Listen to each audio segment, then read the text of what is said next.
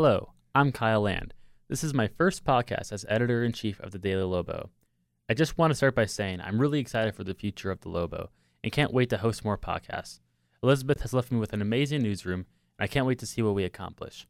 For today's podcast, we are going to kick it off with a story about the University of New Mexico's School of Medicine Dermatology Department with news reporter Danielle Prokop. Here's Danielle. Thanks, Kyle. In the ninth sunniest state, the future is looking bright for the dermatology program at UNM's medical school. The dermatology resident program was reaccredited last month by the Accreditation Council for the Graduate Medical Education. The program's accreditation means medical school graduates pursuing dermatology can now train in New Mexico. In 2016, the department had one full-time professor on staff, Dr. Amy Schmidt, who now chairs the Department of Dermatology.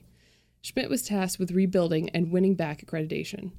Schmidt says the department is conducting interviews for 2 open slots for the 2018 school year starting in July.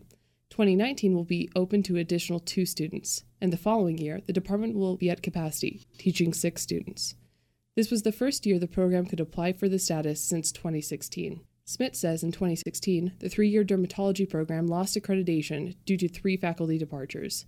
The key faculty losses led to issues of inadequate supervision of residents.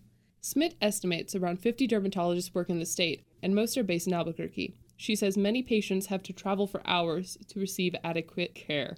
Schmidt says New Mexico lost any prospective medical school graduates and current residents who wanted to train in dermatology when they lost accreditation in 2016. She said, quote, "We actually had to transfer the 6 residents who wanted to train here, or would have completed their training here, to institutions outside of our state," end quote. Residency training is an option for students after medical school and 1-year internships. These programs allow physicians to train in a chosen specialty. Through residency training, physicians become eligible for specialty board certifications. Board certification means a doctor has expertise in their specialty and can provide better care. Schmidt says the focus is now on the incoming crop of residents. She said, quote, "The next part is developing and growing a new training program that's very different from what we had here before," end quote. By August, Smith will have a 7-member team that, quote, "represents the entire breadth of expertise in dermatology," end quote.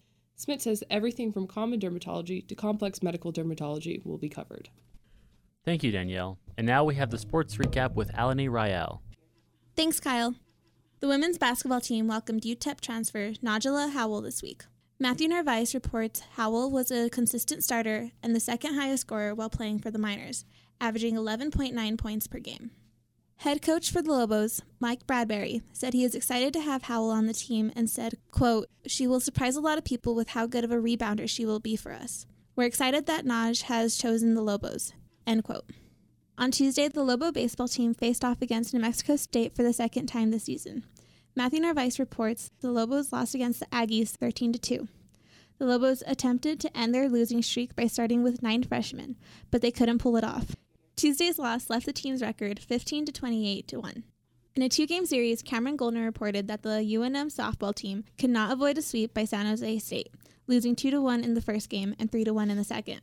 The Lobos hold a 12-35 record. Starting tomorrow, the team will take on San Diego State at home for a weekend series. Thanks, Alani. Now we're going to get into something a little different. Today we published a special photo issue, and here with us is photo editor Colton Newman to discuss a few stories. Hey, Colton. Hey, Kyle. You did your photo story on fracking around Chaco Canyon. What was your motivation in doing that? It started when I was coming back from Durango, and I saw "Welcome to Chaco Canyon" sign. And right behind that sign were these 2 huge gas flares from new fracking sites. After seeing that, I did some research and found that there are currently more than 400 drilling sites within the greater Chaco Canyon area. I decided that I want to document this, and in the process learned that many people who live in the area and have connections with the Chaco Canyon site fear that their history may be damaged, and due to fracking and drilling, their land and water may be contaminated. Out of all the photos you took, which one was your favorite? There was one photo that stood out to me the most. It was a bright yellow sign that said, "Violence against land is violence against us." It was very prominent on the road, and I could tell that heads were turning whenever cars drove by. I really enjoyed that photo of a Native American mural on the side of a gas station. I really was fascinated by the duality of that picture. What was going through your mind when you took that photo? On the way back from Chaco Canyon, I was driving, and it really caught my eye that there was a gas station with a giant Native American mural on the side of it. And I was fascinated by the sign diesel above it, because just recently I had taken photos of fracking that was encroaching on their public land. What are some of the other projects photographers put together? Sarah Groth went behind the scenes of dance. Morgan Ledden did a project called Facing Diversity, and Autumn Scott's piece was on Leaving Memories Behind. I'm here with two photographers, Madison Spredo and Daniel Prokop, who are here to talk about their own photo stories. First up, we have Madison. Hey, Colton. So your project was called Behind the Signs and featured panhandlers in Albuquerque. What made you choose that? Well, so I'm out of state and from Virginia, and there's not a big homeless population there, so when I first came to New Mexico, it was a very eye-opening experience. A few months ago, the city passed an ordinance that prohibits panhandling or drivers interacting with panhandlers, and that was really upsetting to me because chances are if someone's panhandling, it's not because they want to. So I really just wanted to get out there and try to tell their story. It's a tough topic. How did you go about it?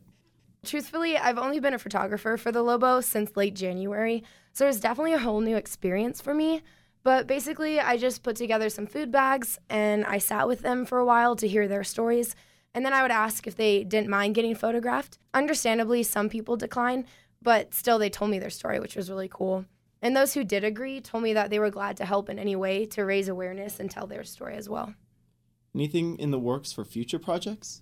I don't want to promise anything, but I'm definitely interested in continuing to tell people's stories the best that I can, so we'll see what happens. Thank you, Madison. Danielle, your photo story explored behind the scenes at the Santa Fe, New Mexican printing press, where the Daily Lobo is printed. What did you find? I'm a fairly new photographer at the Lobo, but I've always wanted to see the print shop, so I headed up to Santa Fe to check it out.